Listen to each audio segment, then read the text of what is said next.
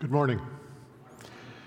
Really good to see all of you here, and we have some visitors with us today, and got to meet some of you, not all of you. I hope I get a chance to meet all of you before today's over, but very glad that you're here to worship with us. We're continuing a series that John started earlier in the year that fits with the Christmas season, concerns a prophecy in Isaiah, the 9th chapter and verse 6, that says, "For to us a child is born, to us a son is given, and the government will be upon his shoulders, and he will be called Wonderful Counselor, Mighty God, Everlasting Father, and the Prince of Peace." We're going to talk this morning about that term, the Everlasting Father. This is one of the names that the prophet said that Jesus would be called during his ministry. And when the prophet spoke these names, he wasn't saying that these were a name like a name that's given to someone when they're born and the name that they always call someone if they want to address them. These deal with the character qualities of a person. And the prophet didn't say that these were to be his names, but that he would be called these names. So we see then that the Messiah has these character qualities of an everlasting Father. And this is one of the things that I want to talk about today. And I want to talk about two things. Number one, I want us all to just feel deeper than we have up until today about what a wonderful Father God is, and the blessing that He is an everlasting Father. I hope that our appreciation and our love for that just grows during this. But I also want to talk to the fathers, because there's some very important things that we need to point out about fathers, and we need to compare ourselves, as always, to our example. So these names refer more to the character qualities, the kind of person that Jesus would be, and the benefits that we can expect from Him as being an everlasting Father. Now, the promised Messiah, being called Everlasting Father, means then that He would have the godly fatherly qualities of comfort, encouragement, stability, protection, wisdom, provision, love, and security. And all of these character qualities apply especially to what the Father and what a father should be. But there are a few issues looking at this scripture when John asked me to preach on this. And I want to talk about some of these issues that I hope will help us understand and appreciate this more. First is that Jesus will be called the Everlasting Father. Now, we typically think of God as the Father, and Jesus is the Son. And Jesus Himself referred to God as His Father and encouraged us in His teachings to think of God as our Father who is in heaven. So how can Jesus be referred to as the Everlasting Father? Well, this is both one of the mysteries and one of the glories of the Trinity. For us to understand God's fatherly love, He did it by giving His one and only Son to save us. So the Trinity, God the Father, Jesus the Son, the Holy Spirit, revealed themselves in these relationships so that their created beings could be able to understand their Creator's love. But now with the Trinity, there is a strongly established oneness in the Trinity. Even though the Scriptures say, in the beginning, God created the heavens and the earth.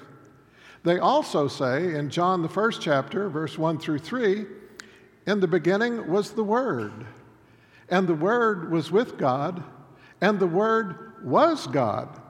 He was with God in the beginning, and through Him all things were made, and without Him nothing was made that has been made.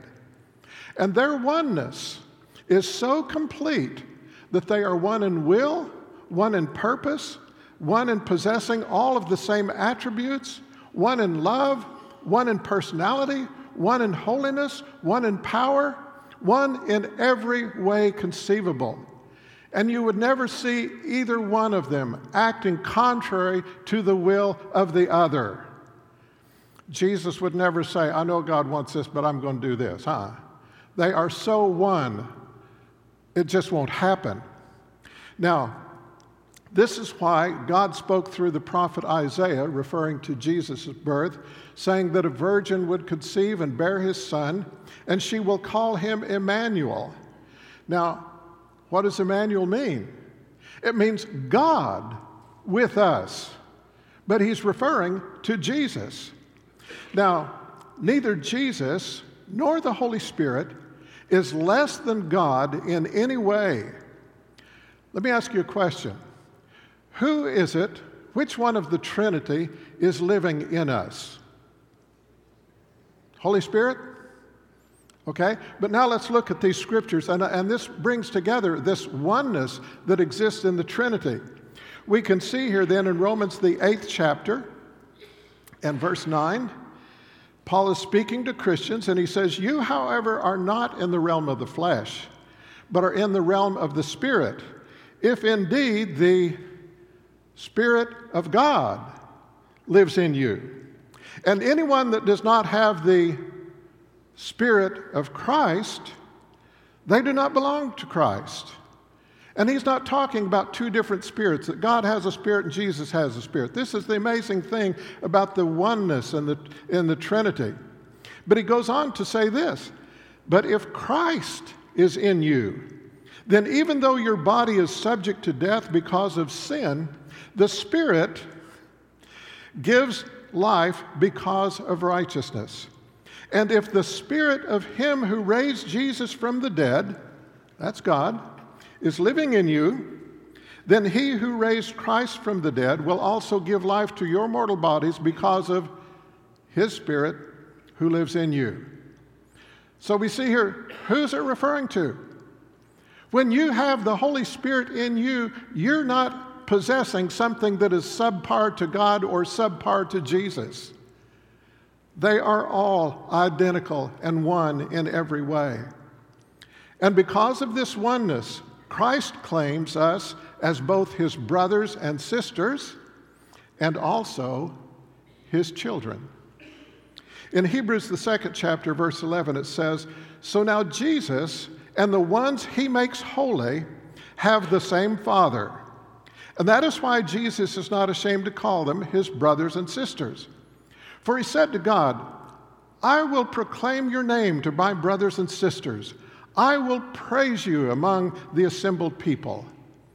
But in verse 13, he also said, I will put my trust in him, I and the children God has given me. So all the qualities of God as Father are also contained in Jesus as Father. And both are everlasting. And that's a blessing. But here's another issue. That could be good or bad depending on one's concept of a father.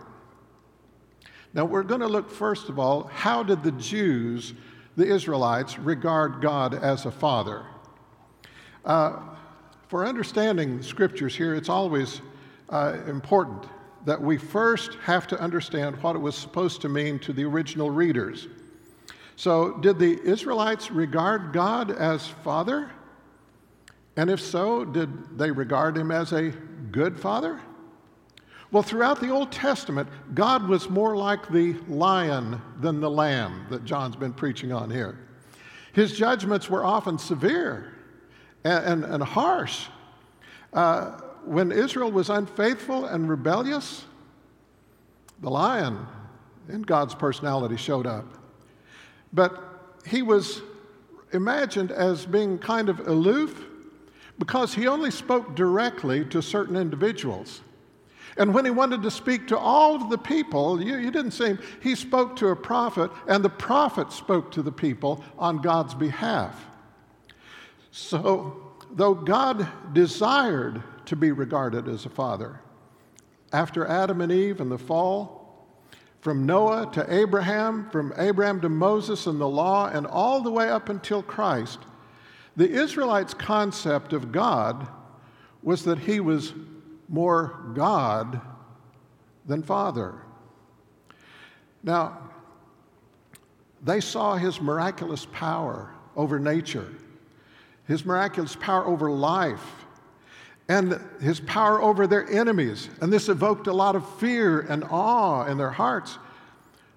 But only a few of the Old Testament characters really related to God as Father. They appreciated his protection, his provisions, his deliverances from the enemies. But because of his commands and his judgments, his strict, burdensome laws, and his often misinterpreted aloofness, he was often viewed as a bad God that was too strict, too harsh, and this would lead to resentment and rebellion on the part of the people. Now, we can look through the Old Testament scriptures and we can see God tried. He tried to present himself as a father. We look at the scripture in Hosea, the 11th chapter. He says this, when Israel, referring to the nation Israel, when Israel was a child, I loved him, and out of Egypt I called my son. But the more they were called, the more they went away from me. It was I who taught Ephraim to walk, taking them by the arms, but they did not realize it was I who healed them. I led them with cords of human kindness, with ties of love. And to them I was like the one who lifts a little child to the cheek, and I bent down to feed them. He was trying. Near the end of Moses' life, as he finished writing the law from the beginning to the end, he assembled all the elders of the 12 tribes and all of their officials and reminded them of God's faithful care and his provision for Israel. And he asked them this, is this the way you repay the Lord? You foolish and unwise people, is he not your Father, your Creator, who made you and formed you? Well, I don't think they really recognized him much as a father. He was a God. They had laws to keep. He could be angry, and he could be displeased. But Jesus was going to change all of this. In the last days of God's final revelation in sending Christ, God goes all out to reveal himself as a loving Father by sending his one and only Son to fulfill the law and to atone for our sins through his sacrifice, and to not only restore our relationship with God, but to give us a new relationship with God as his children. Well, think about this. You know, in his teaching, Jesus doesn't hide the lion part of who God is. He does not soft pedal God's commands or try to explain them away. Commandments were still commandments. Sin was still sin. But Jesus focused more on revealing the lamb aspect of God's personality. And when he taught on God's desire to save us, Christ revealed God's love, his mercy, and his grace. If you follow Jesus' teaching, it began there with that Sermon on the Mount. At the beginning of that sermon, Jesus refers to God as the Lord and refers to him as God. But towards the end, as he goes on and starts dealing with more personal things, he starts referring to him as your heavenly Father, your Father in heaven, and your Father. And he's introducing here a whole new concept to these people. This is who God wants to be. And then when he teaches them how they should pray, he doesn't say that they should begin addressing God with all of these superlatives and saying, oh God, the omnipresent, the omniscient, the all-powerful, everything. No, he says, this is how you should pray. Our Father in heaven.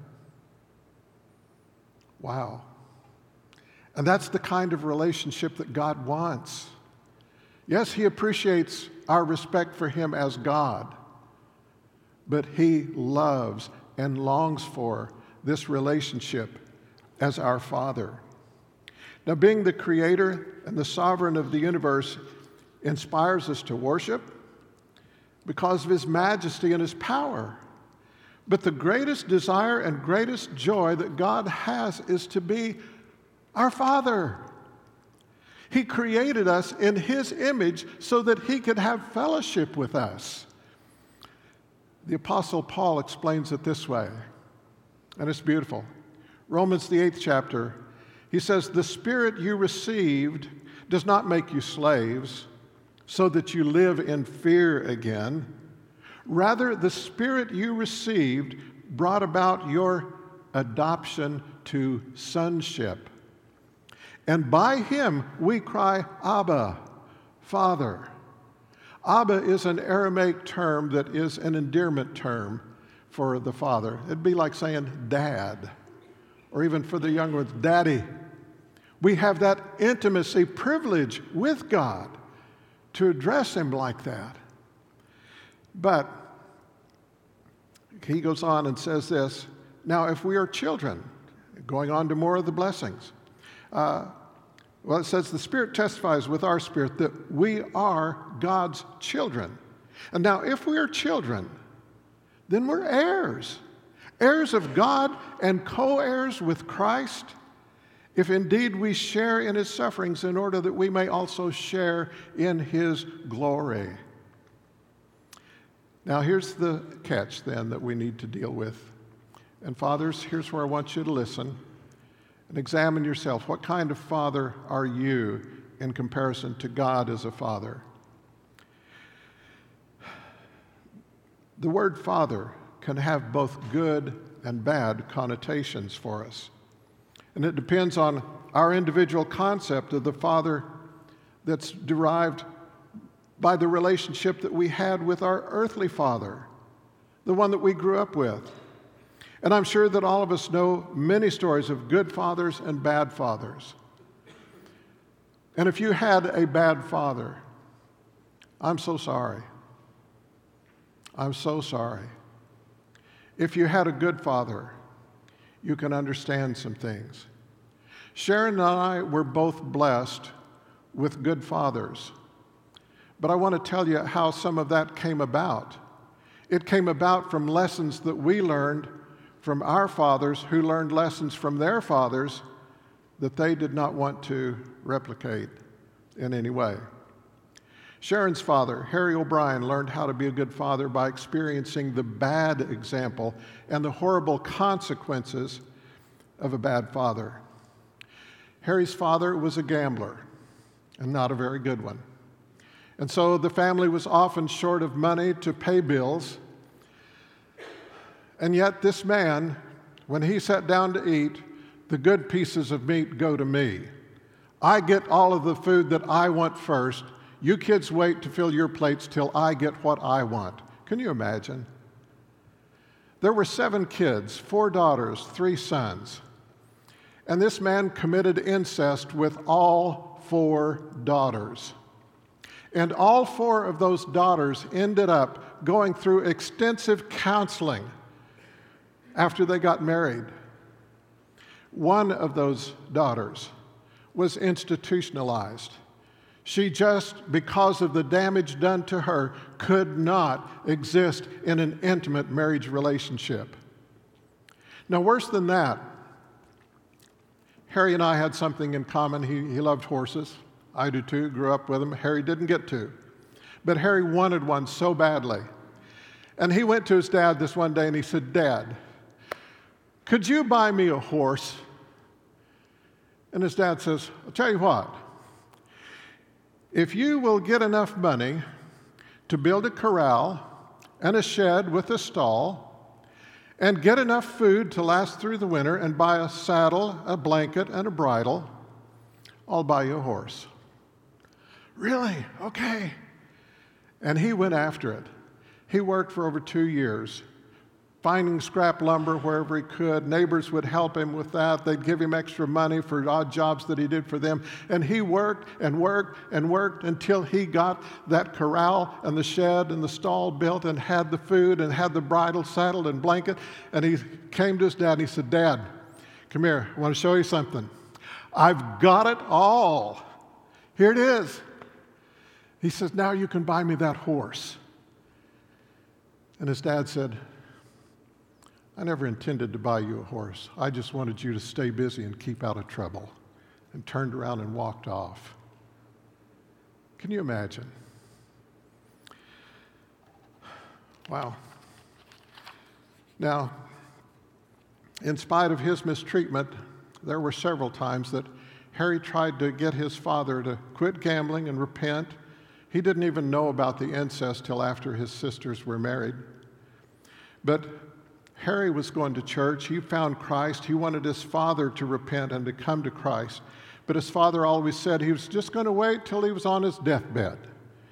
And when he was on his deathbed, then he'd say, "I'll tell God I'm sorry then, and God's a loving God, and God will forgive me." He never got that opportunity. One night as he was walking across the street on his way to gamble, he got hit by a car, died instantly. Well, let me tell you about my dad and some things that he learned about his father that he did not pass on to us. Because there are these extremes of bad fathers, but some fathers aren't quite that bad, but they still fall short in some real important areas. There are non-supportive fathers who are never there for their children.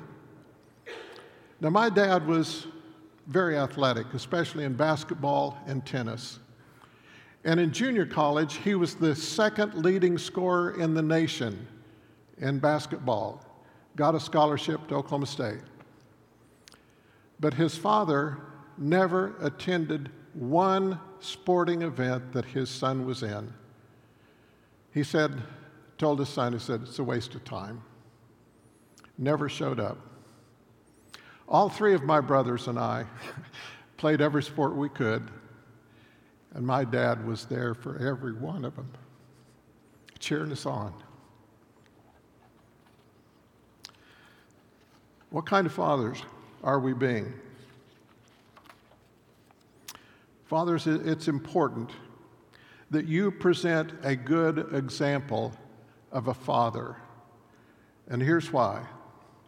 The problem for children with bad fathers is that if or when their children get introduced to God as our Father in heaven, there are immediate and often lasting negative impressions of what kind of father God is.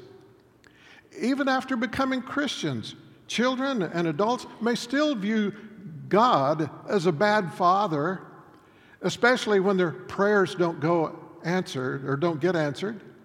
They may think that God's just like Dad. He never keeps his promises.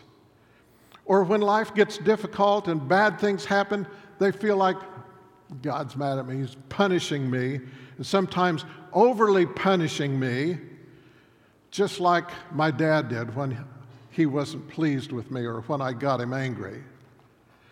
But besides the sins and shortcomings of bad fathers, we've got other problems in our society. How are our young people reacting to considering God or Christ as a father based on the entertainment media's representation of fathers? You ever think about that? Do you know what I'm saying? Now, when I was growing up, and I'm going to date myself here, how many remember the sitcom, oh, come on, Dave, think of this. Father Knows Best. Father Knows Best, okay? Got some others my age here. Leave It to Beaver, you know. Okay, the dad was good. Boy, he was the stability in the family. And just a very admirable man, and all the kids looked up to him. Well, it's not so much that way anymore. Their fathers in those sitcoms were worthy of respect, they were wise, they had good qualities, and the comedy in the sitcoms was just comical situations and humorous happenings. Not so today. The sitcoms today, the fathers are bigots, idiots, illogical, lazy, irresponsible, bullies, not worthy of respect and emulations, just buffoons to be laughed at. Think about it. Do you see this? Now, we could say, well, that's the media. Let's go a little bit deeper. I think it's Satan being involved there in our society. Why? Because he wants to destroy this concept of a good, wonderful Father. Because that's who God is. Who is the hero in most of these sitcoms? It's the mom. Now, I'd be the first to say, praise God for mothers. I think they're wonderful. But when you take this away, and the mom is the head of the family, and the mom is the spiritual head, and the mom is the stability and everything else like this, and dad's still a problem, then it affects the concept that the children have of Father and our God.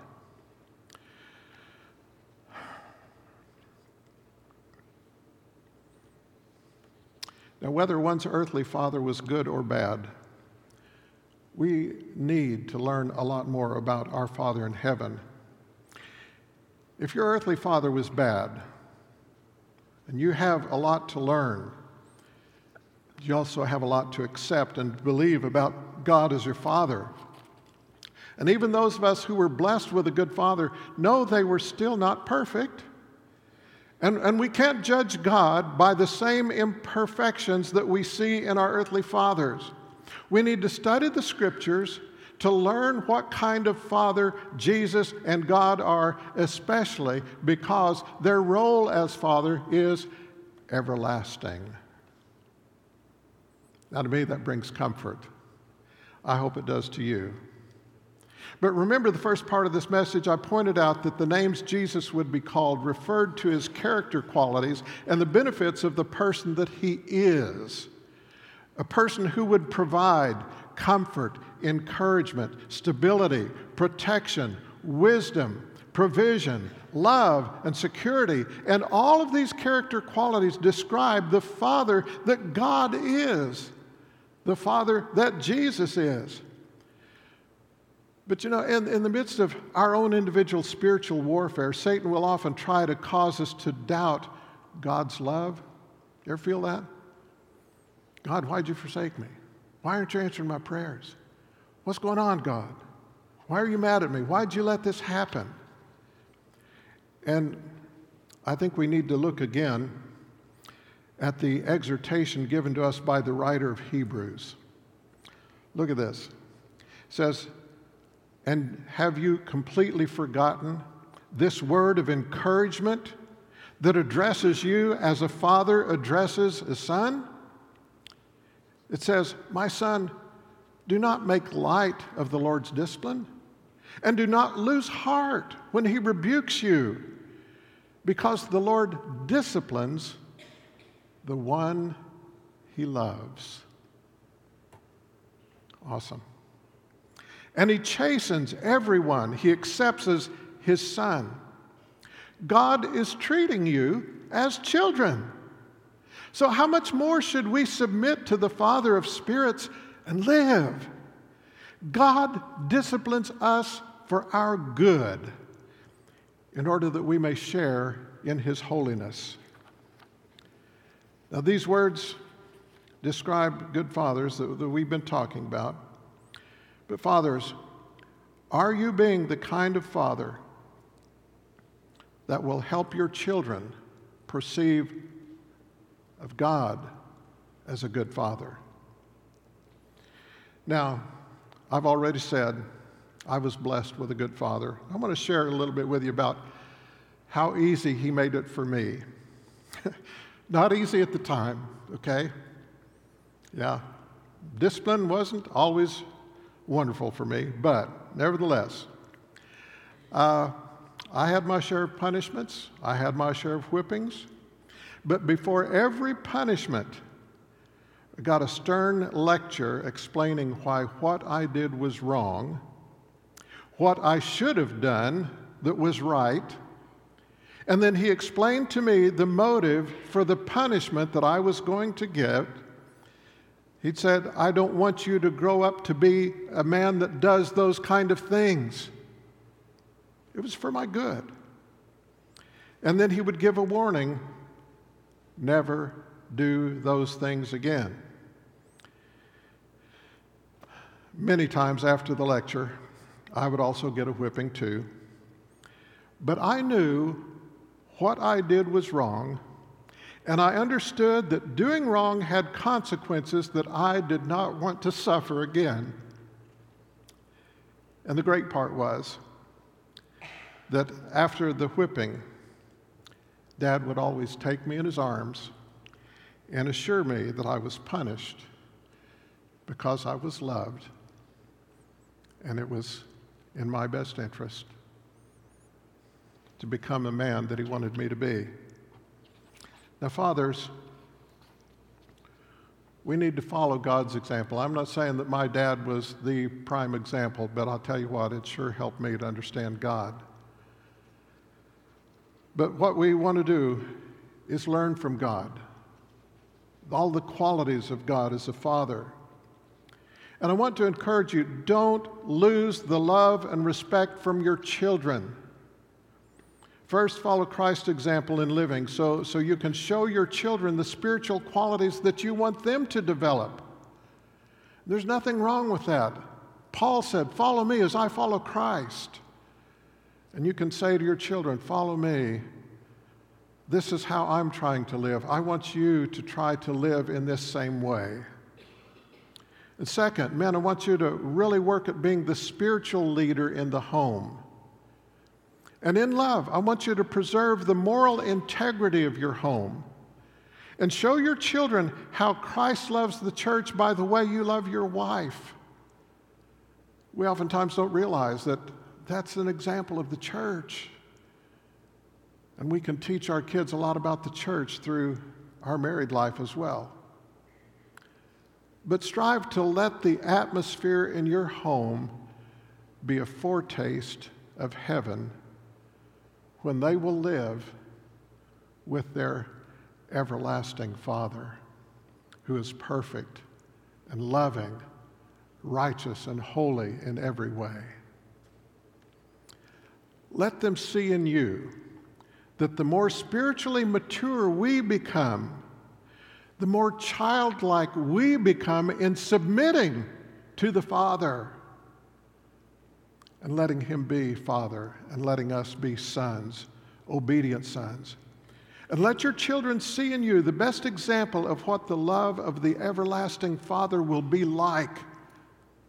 Model that love for them and assure them that their Father in heaven will far outdo you, and it will be everlasting.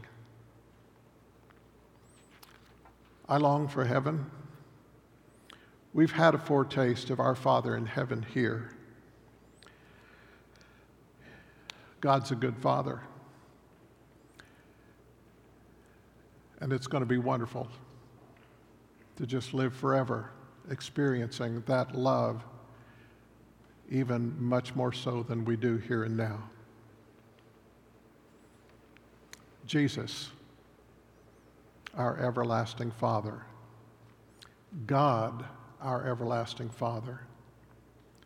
Teach your children what that everlasting Father is like.